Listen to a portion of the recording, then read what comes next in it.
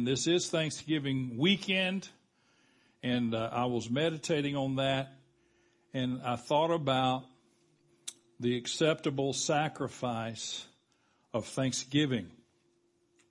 And I don't mean the day, although that day's good. And obviously, as the sign says on Celebration Lutheran out front, Thanksgiving is a way of living. It's a life. But thank God that we have a day that's been set aside that we purposely and intentionally focus in on Thanksgiving. And Thursday, there were people giving thanks who probably the rest of the year will never give thanks, or at least very little, and being grateful. So, as followers of Jesus Christ, we bring many things to God. Some of them are of a religious nature. I don't mean that in a good sense. Religion is nasty. Religion is dirty. Religion, in my opinion, is evil. Because it has nothing to do with a relationship with Jesus Christ. Sometimes, even though the things we bring appear so on the surface, they are not an acceptable offering to God. We bring things to draw attention to ourselves. We bring things to try to soothe our own conscience or to meet some quota. I don't know how many times I've met people over the years and they find out what I do. I almost hate for people to find out what I do. We were Brother Charles Simpson and I and a couple of Dwayne Higginson and Ronald Gray were playing golf a few weeks ago in Daphne, Alabama. And we were about ready to tee off, and a guy, one of the rangers, if you know what, if you're a golfer, you know what a ranger is, kind of the police on the golf course. He looked. I had an LSU shirt on, and he was an LSU fan, born in Baton Rouge, and so he started talking to us. And boy, did he have a blue streak coming out of his mouth. Words that would make your toes curl. And I mean, he just, boop, boop. I don't, anyway. I can't even think those words, much less say them. And we got down on the driving range, and Brother Charles and I were in a cart together, and Ronald and Dwayne were in a cart together, and we were kind of hidden. And if you don't know, Dwayne Higginson he's the pastor of Grace Temple Church in Hattiesburg, Mississippi. Of course, you know Ronald Gray because he comes here and speaks. I said to those guys, I said, that guy up there, he had kind of a blue language coming out of his mouth. I said, for his sake, I am really glad he didn't ask us what we do. 4 preachers. Well, sometimes what we bring to God is not acceptable. What I was going to say is, when people find out what I do, they cock their head. They always cock their head like this. And they either start with my grandma or our church feeds the homeless. Of course, you know my question is, do you? Or are you getting credit from your church and you're not even doing it? Oh, well, don't get me started. God, in this passage, identifies to us the sacrifice that pleases and honors Him. That pleases and honors Him. If you would turn to Psalm 50, if you haven't already, this is a psalm of Asaph, and we'll see his name later. Suffice it to say, Asaph is a singer. But he gives us this psalm. We're not going to read the entire psalm. We're going to read the first 15 verses, then I'm going to skip down to the last 2. If you would stand while I read the sacred scriptures today. And I'm reading again from the English Standard Version, and it says, the mighty one, God the Lord, speaks and summons the earth from the rising of the sun to its setting. Out of Zion, the perfection of beauty, God shines forth. Our God comes, He does not keep silent, Before him is a devouring fire, and around him a mighty tempest. He calls to the heavens above and to the earth that he may judge his people. Gather to me my faithful ones who made a covenant with me by sacrifice. The heavens declare his righteousness, for God himself is judge. Selah.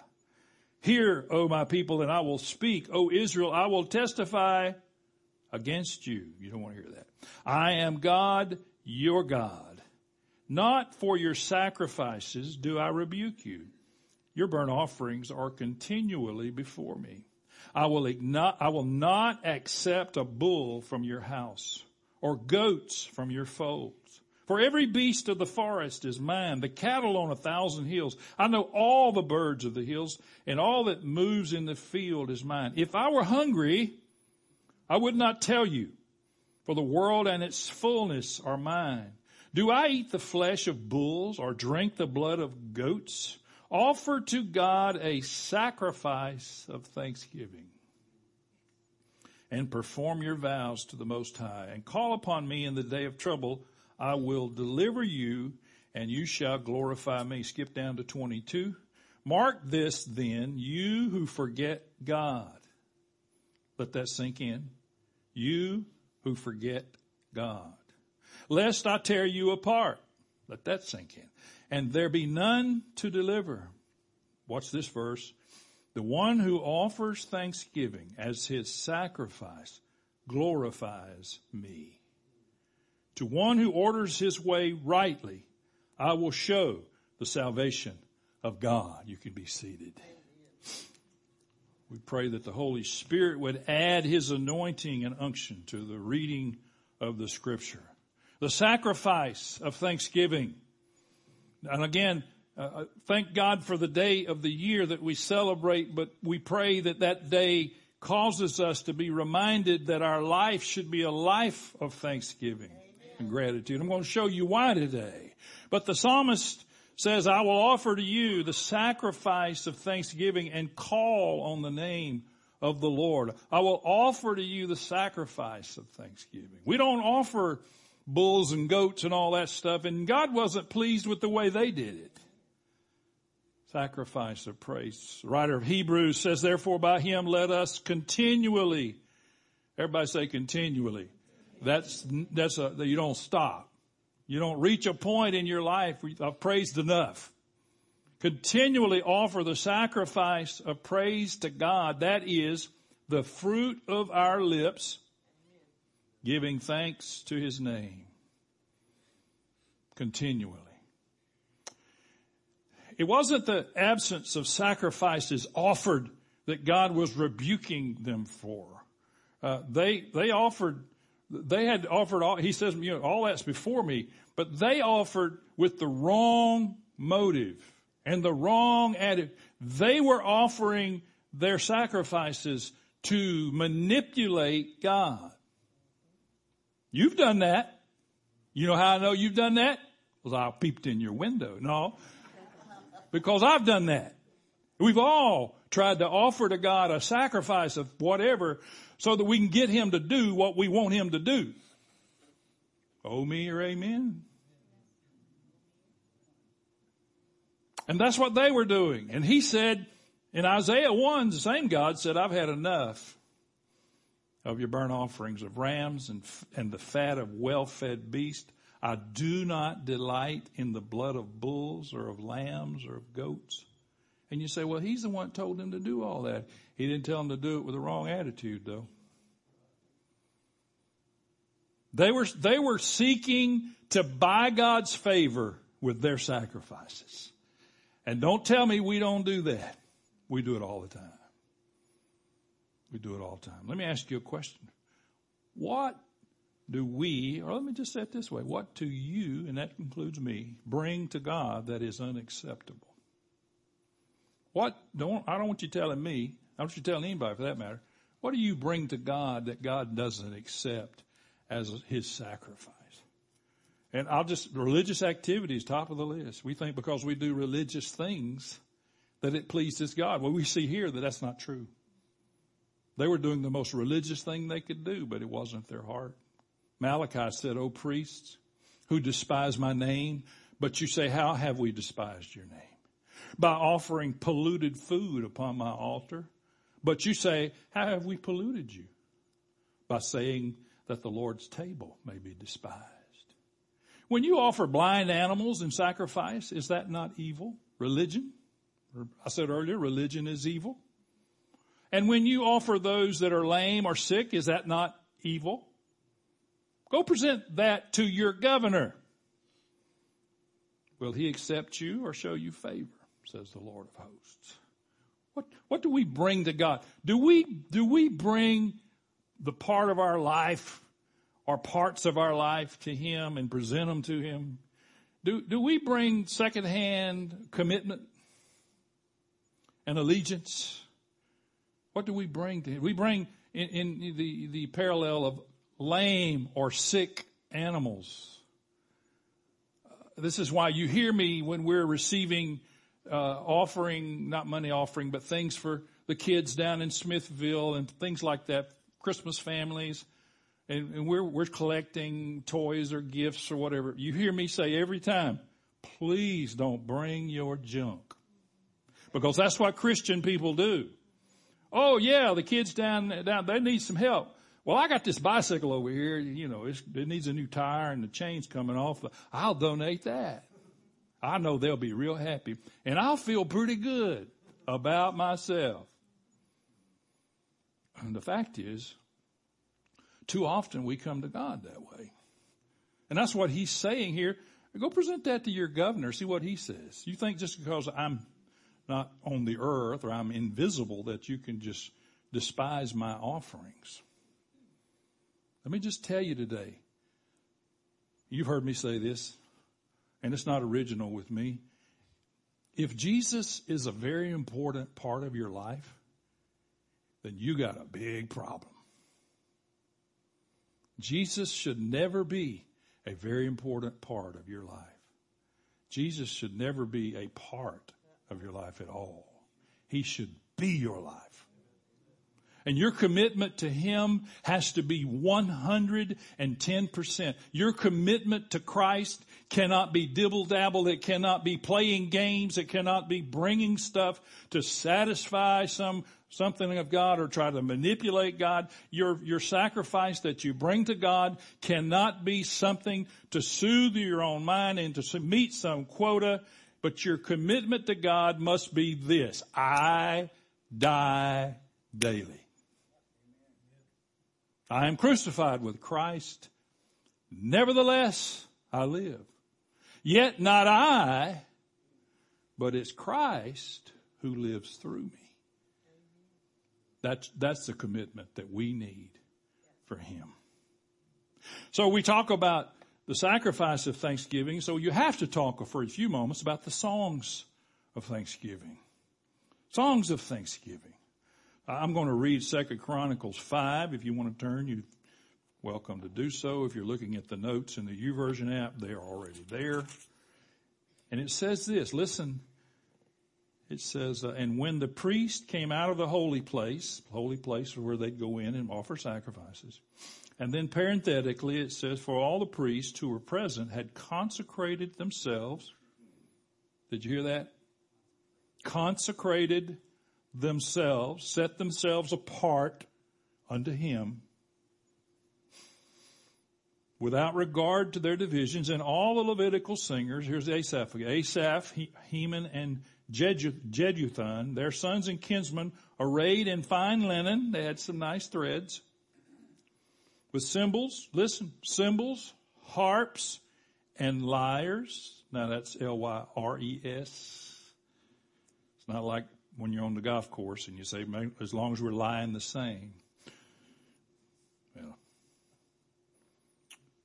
stood east of the altar with 120 priests who were trumpeters. They didn't say anything about tambourines, Don. It was the duty of the trumpeters and singers to make themselves heard in unison in praise and thanksgiving to the Lord. And when the song was raised with trumpets and cymbals, still no tambourines, and other musical instruments in praise to the Lord. For he is good, for his steadfast love endures forever. The house of the Lord was filled with a cloud, so that the priest could not stand to minister because of the cloud. For the glory of the Lord filled the house of God. Songs of thanksgiving. We should never denigrate the gathering of God's people in any configuration, whether it be something like this, whether it be a small gathering in someone's home, whatever. If it's just a few people gathered over in the corner somewhere, we should never denigrate the value of that, because here's what it says. It says that they were intentional and purposeful about their songs, about singing thanksgiving. They were organized. Everybody knew who they were. Everybody knew where they were supposed to be, who they were with. Everybody contributed. All of the Levitical singers and the musicians playing the cymbals and the other things. A full array of musical instruments. And their target was not, I'm not against this, but it's not, their target was not to get a record deal. Record deals are good. Some people make a living as plumbers. Some people make a living as electricians. Some people make a living, no, they don't. But anyway, some people do. Somebody said once that landing a record deal in Nashville is like you could win the lottery before you did that. Okay. Praise and thanksgiving. And what results is the glory of God. It may not be the glory of God to the degree that the cloud fills the room and people can't stand up, but I've seen times like that. You can't have that. If you had that every time, you wouldn't appreciate it. Psalm 22 says, "Yet you are holy, O you who are," everybody say, enthroned upon the praises of Israel. Where does God inhabit? Where is he enthroned? On our praises. When we praise God, when we offer thanksgiving to God, and you do have something to be thankful for, as we found out with Orrin and others. When you are thankful to God, you are creating a place for God to inhabit, to be enthroned on. He's enthroned on your praises, songs of thanksgiving. So we'll finish out with the effect of gratitude. What does gratitude do in us and through us? Well, the first thing that gratitude does, thanksgiving does, is that we enter into his presence. Being grateful and giving the fruit of our lips, giving thanks to his name, will bring us into his presence. And I don't mean we leave here and go to heaven, but I have many times, sometimes in this room and sometimes in other rooms, we have experienced the presence of God. Psalm 95 says, "Oh, come, let us sing to the Lord. Let us make a joyful noise to the rock of our salvation. And let us come into his presence with what? With thanksgiving. Let us make a joyful noise to him with songs of praise." And of course, you're familiar with Psalm 100 that says, "Enter his gates with thanksgiving. Enter into his courts with praise." So how do we find ourselves in God's presence, or find ourselves where we can sense God's presence? It's through thanksgiving. It's through praise. It's through honoring God. Why is that? Well, how does that happen? Well, I'll tell you how it happens is when you're doing that, when you're spending your energy, your focus, you're doing all that and you're directing that at him. The focus is on him and not you. And when you do that, you set everything else aside and you give all of your energies to the Lord God. You find yourself in his presence. Another effect of gratitude is that we recognize the source of our provision and our protection.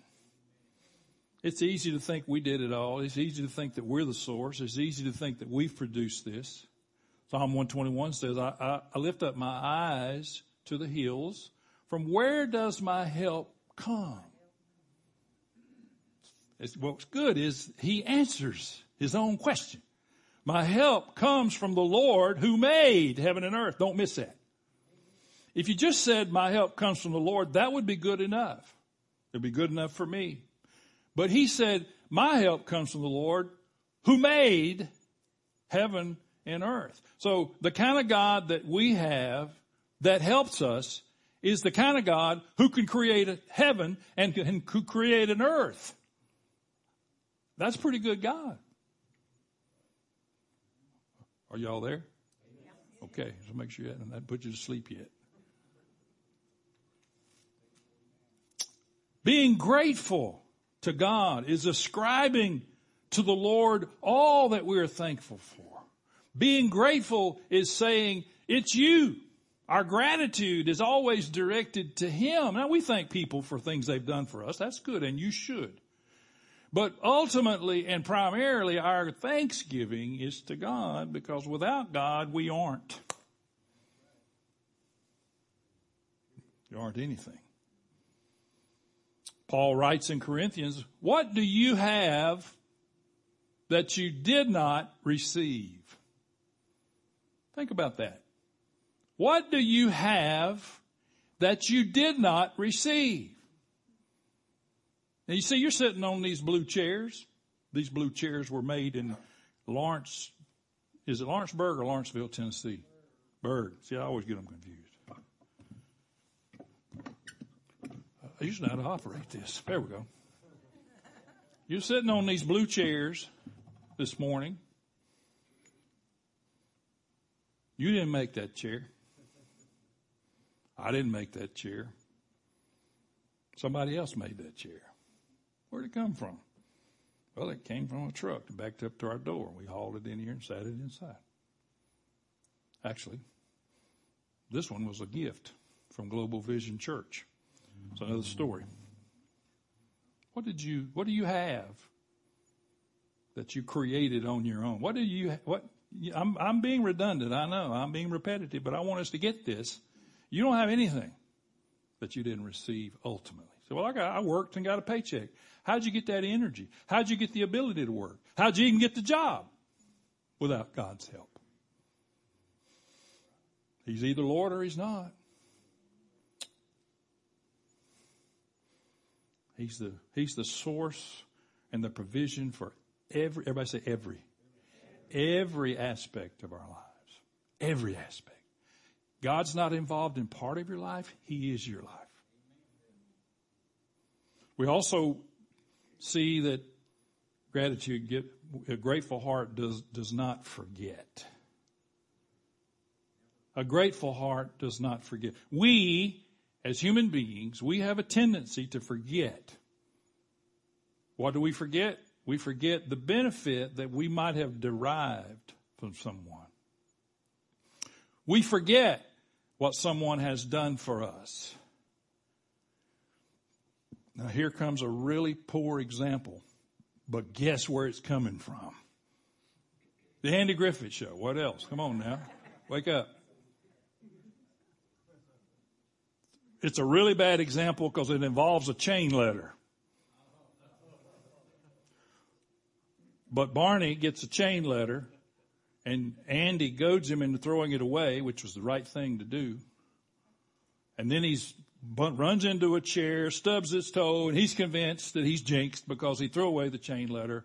And a little while, here comes Goober Pyle bringing him his chain letter. And he grabs the chain letter and he sits down to the typewriter because he wants to reply to it. And Andy says, Barn, don't you think you need to say something to Goober? I mean, he's giving you his chain letter. And Barney looks up from the typewriter and says, oh, yeah, thank you. You think he was grateful? No. We have a human tendency to forget when people are doing things for us. Let me just tell you this, too.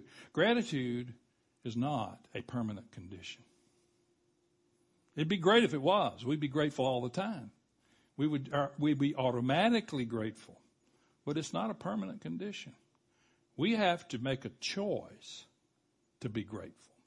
We have to make a choice that the fruit of our lips would give thanks to God's name. It's not going to come automatically. Psalm 103 said, bless the Lord, O my soul, and forget not all his benefits. You know why God, through the Holy Spirit, had the psalmist write that? Because we forget his benefits. We forget what he's done for us, especially in times of prosperity. In times of prosperity, well, we get busy, we get going, and we forget.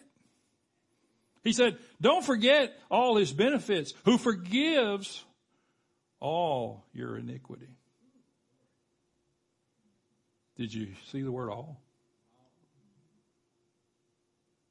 Who crowns you with steadfast love and mercy. Don't forget his benefits.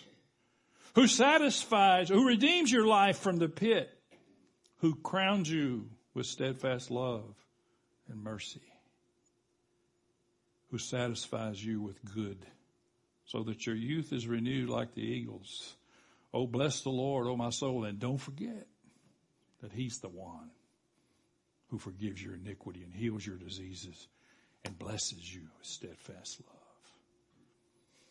Remembering God's deliverance and salvation causes us to issue expressions of gratitude. You should discipline yourself, whether you're in the middle of a storm or not. You should discipline yourself to issue expressions of gratitude to God. So sometimes I don't understand what he's doing. Well, welcome to the club.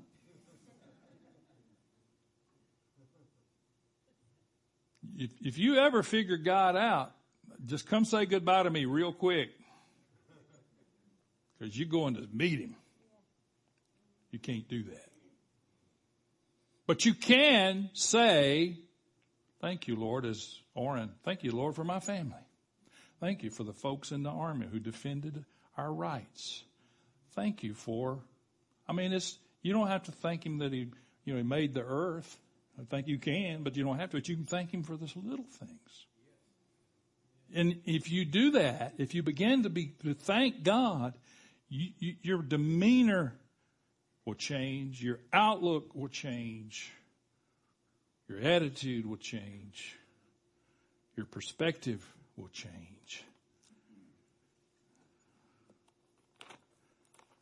Deuteronomy 6. And when the Lord your God brings you into the land that he swore to your fathers, to Abraham, to Isaac, and to Jacob, to give you with great and good cities that, watch, you did not build.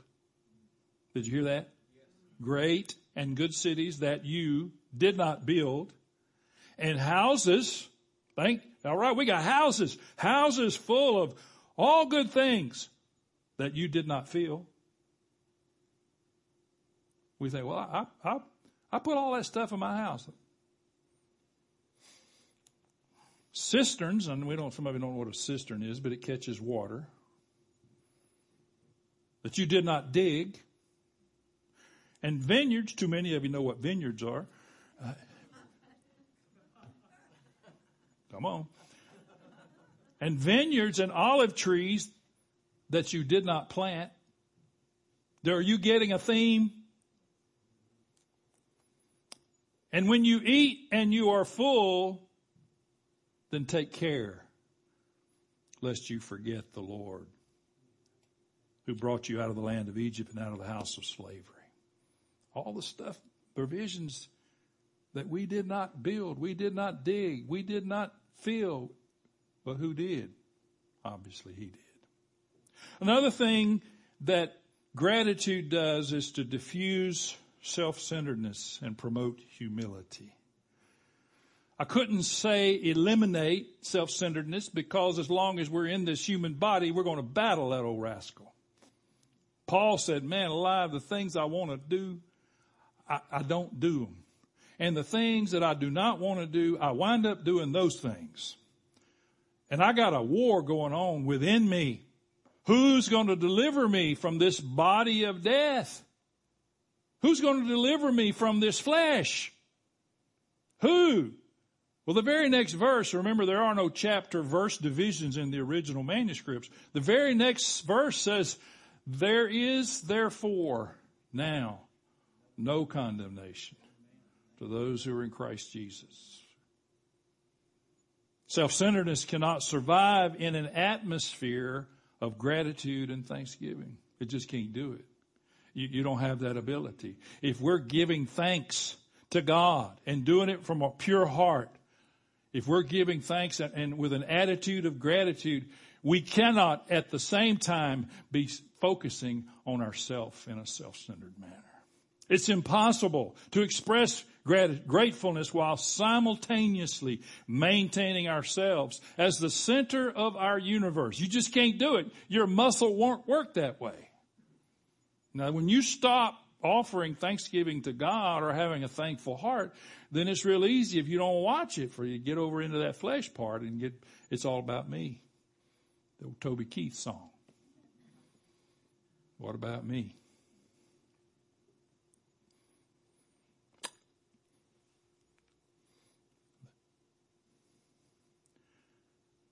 A growing body of research is confirming that an ounce of gratitude is worth a pound of cure. The practice of gratitude can have dramatic and lasting effects in a person's life, said Robert Emmons, who's the professor of psychology at the University of California, Davis, and he's a leading scientific expert on the science of gratitude. This is what he says, another benefit. It can lower blood pressure.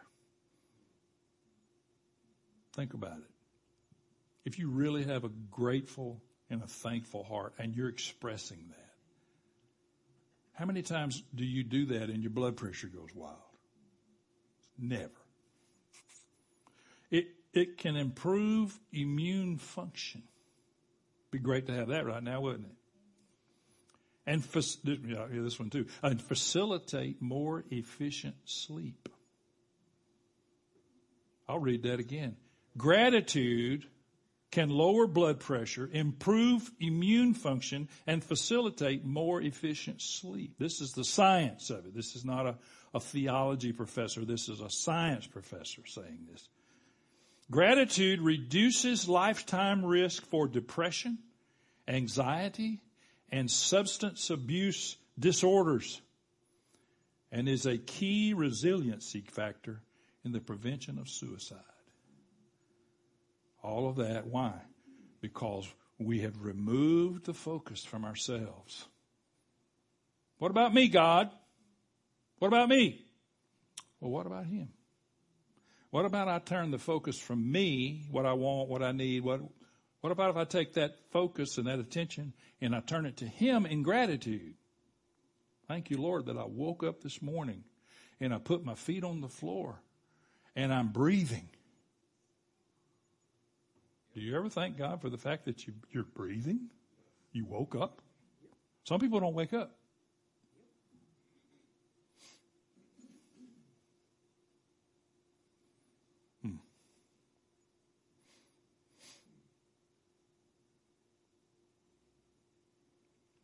The story in the Bible, we're not going to read it. The story in the Bible where 10 lepers came to Jesus. He's on his way from Samaria to Galilee, or to Jerusalem, between Samaria and Galilee. And these 10 lepers approach him. Hey, we'd like to be healed.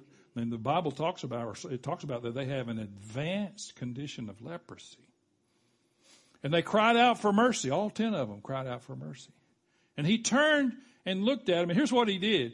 He didn't, I don't know if he had one of our little bottles of anointing oil or not, but he didn't do anything. He said, hey, go show yourself to the priest. And he turned and walked away. What a healing method. I mean, that'll never get you on TV. TBN will never come looking for you. That's all you do. Go show yourself to the priest. Why would he do that? Well, because Leviticus 14:2 says that you should go show yourself to the priest. Do you notice that Jesus is abiding by the current law of the day? I won't chase that rabbit. But the interesting thing is, as they were walking away, Every one of them were cleansed. Just by they were headed to the priest in obedience to the word of God and in obedience to the law of God recorded in Leviticus. And in so doing, they were cleansed. All 10 of them. Boom.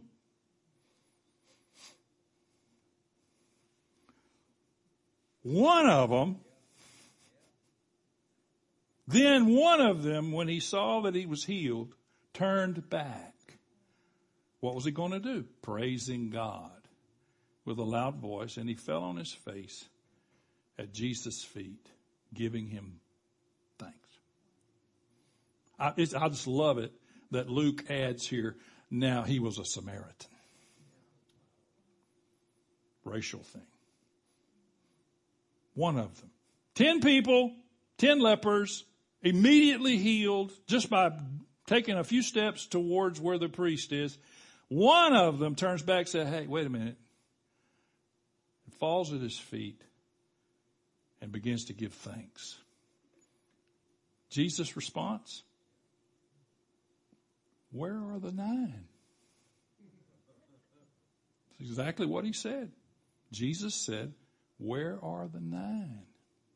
I've got one here offering thanks. Of course, watch this part. He didn't say he came back to thank me. He said he came back to thank my Father. Jesus gives us the greatest example that it's not about him. You'll never see in the scripture or any other place, you'll never see anything that Jesus does that is self-centered or self-directing. It's always to the Father. He said that he came back to thank my Father in heaven. Where are the 9? Well, you know where they were. They were consumed with themselves. Hey, man, we're healed. Let's go do what we've been doing.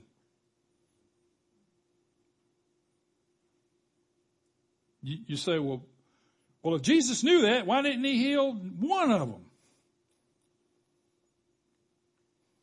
Because he's God. But the one fell on his face in thanksgiving. Lastly, we recognize that we are sheep and he is our shepherd.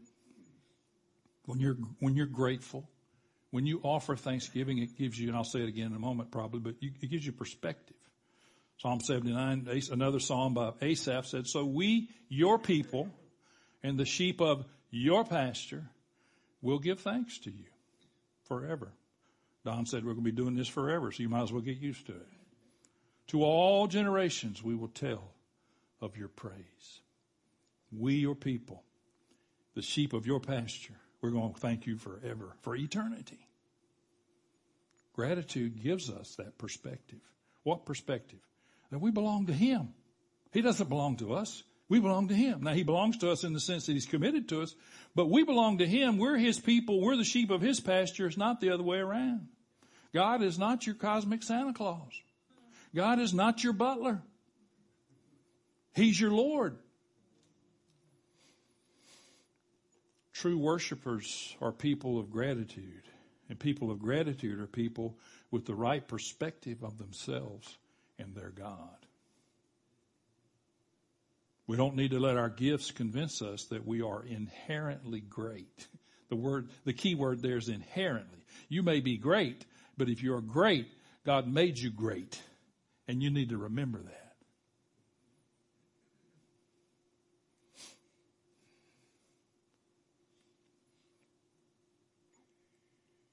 Coach of the Buffalo Bills was a guy named Frank Reich. When they won a game recently, first thing he did when he went to the Buffalo Bills, who's he coach? Indianapolis Colts. He used to play for the Buffalo Bills. That's where I got that. When they won a game, he went to the microphone and he said, the first thing I want to say before I say anything else, I want to thank my Lord and Savior, Jesus Christ, for what he's done for me and what he's done for us. He didn't say help us win the game. He just said, I want to give him praise and thanks before we do anything else or I take any of your questions. Why? Because he realized his perspective is he wouldn't even be standing there if it wasn't the power of God and the salvation of Jesus Christ in his life. would that we could find 31, how many teams are there? 32 teams? 31 more coaches like that. I don't know. Lester Flatt and Earl Scruggs wrote a song, and someone who would normally be sitting over here recorded it, entitled, "Don't Get Above Your Raising." And that's what we do when we lose perspective. That's what the 9 did. They lost perspective. They got above their raising. They forgot who they are. Gratitude will bring us back to being his sheep, to being his people. Bring us back to realizing that he's our shepherd. He's our Lord. Now I'm going to close. Aren't you glad to hear that? I have given you this story before. I've even included in at least one of my kernels of truth years ago. This is a great story, and you're going to recognize it. But it comes, I get it from several places. But I like Max Lucado wrote a book in 1991 called "In the Eye of the Storm." Just about anything by Max Lucado is good. And what's funny is when I read this, I can hear him saying it. An old man walks down a Florida beach. The sun sets like an orange ball on the horizon. The waves slap the sand. The smell of salt water stings the air. The beach is vacant. No sun to entice the sunbathers. Not enough light for the fishermen. So aside from a few joggers and strollers, the gentleman is alone.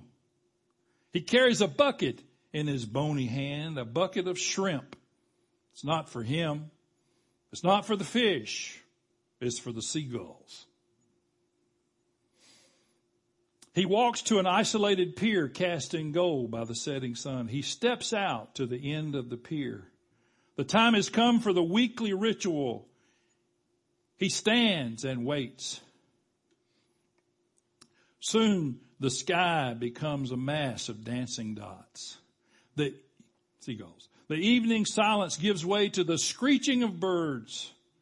They fill the sky and then cover the moorings. They are on a pilgrimage to meet this old man. For a half hour or so, the brushy-browed, shoulder-bent gentleman will stand on the pier surrounded by the birds of the sea until his bucket is empty. But even after the food is gone, his feathered friends still linger. They linger as if they're attracted to more than just food. They perch on his hat. They walk on the pier. The old man on the pier couldn't go a week without saying thank you to seagulls. His name was Eddie Rickenbacker, or Eddie Rickenbacker, I'm not sure. If you were alive in October 1942, you remember, probably, and I wasn't, just in case you're wondering, you probably remember the day that he was reported missing at sea. He had been sent on a mission to deliver a message to General Douglas MacArthur. With a hand-picked crew in a B-17 known as the Flying Fortress, he set off across the South Pacific. Somewhere the crew became lost. The fuel ran out and the plane went down. All 8 crew members escaped into the life rafts. They battled the weather, the water, the sharks, and the sun, but most of all, they battled hunger. After 8 days, their rations were gone. They ran out of options. It would take a miracle for them to survive. And then a miracle occurred. After an afternoon devotional service, which he did every day. By the way, I don't know if he includes this, but by the way, several of these men became followers of Jesus Christ during this time. Why all of them, I don't know. Rickenbacker was dozing with his hat over his eyes. Something landed on his head. He would later say that he knew it was a seagull. He didn't know how he knew, he just knew. That gull meant food, if he could catch it, and he did. The flesh was eaten, the insides were used as fish bait, and the crew survived. What was a seagull doing hundreds of miles away from land? Only God knows. But whatever the reason, Rickenbacker was thankful. As a result, every Friday evening, this old man walked to the pier, his bucket full of shrimp and his heart full of thanks. We'd be wise to do the same. We've much in common with Rickenbacker. We too were saved by a sacrificial visitor. And Lucado capitalizes those two words. We too were rescued by one who journeyed far from only God knows where. And we, like the captain, have every reason to look into the sky and worship. He was just saying thank you. Thank you. Gratitude should be a way of life for the believer. Even if we have no miracle like Captain Rickenbacker and his companions to report, but gratitude to God should be our life. Would you agree? Stand with me.